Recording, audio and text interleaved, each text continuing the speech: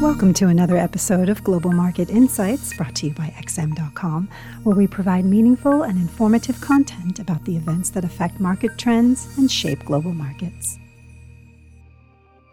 It's Monday, November 7th. You're listening to the Daily Market Comment podcast by Mario Sotiriakos. I'm Christina Marujos, and thank you for joining us at XM.com.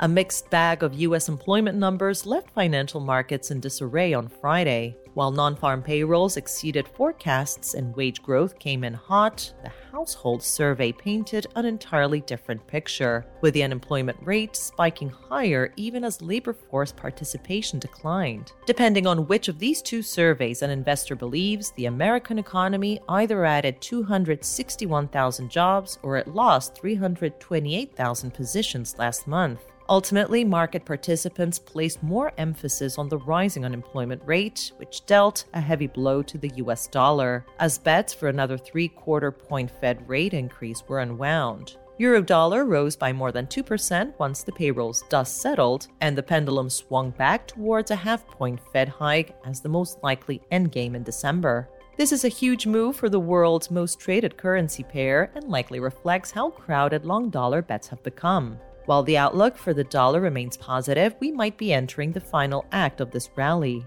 The Fed seems ready to shift into lower gear, and the fundamentals of other currencies have started to improve, with a sharp decline in European energy prices, UK fiscal nerves calming down, and the Bank of Japan opening the door for adjusting its infamous yield ceiling. It's still too early to call for a proper trend reversal, and the dollar could still hit new highs if the global outlook deteriorates further, but the scope for further gains seems limited from here. Chasing further dollar strength doesn't seem attractive from a risk-reward perspective. Gold prices rose more than 3% on Friday as the dollar and real yields cooled off. Bullion seems to have established a support base around $1,615, although the metal's inability to exceed the 50-day moving average suggests that the trend remains negative. A trend reversal would require a sustained decline in the dollar and yields, which is drawing closer but is not there yet. Stock markets cheered the prospect of a more gun-shy Fed, with the S&P 500 gaining almost 1.4% following the mixed jobs report. Some rumors that China is considering relaxing its strict COVID restrictions most likely added fuel to this move.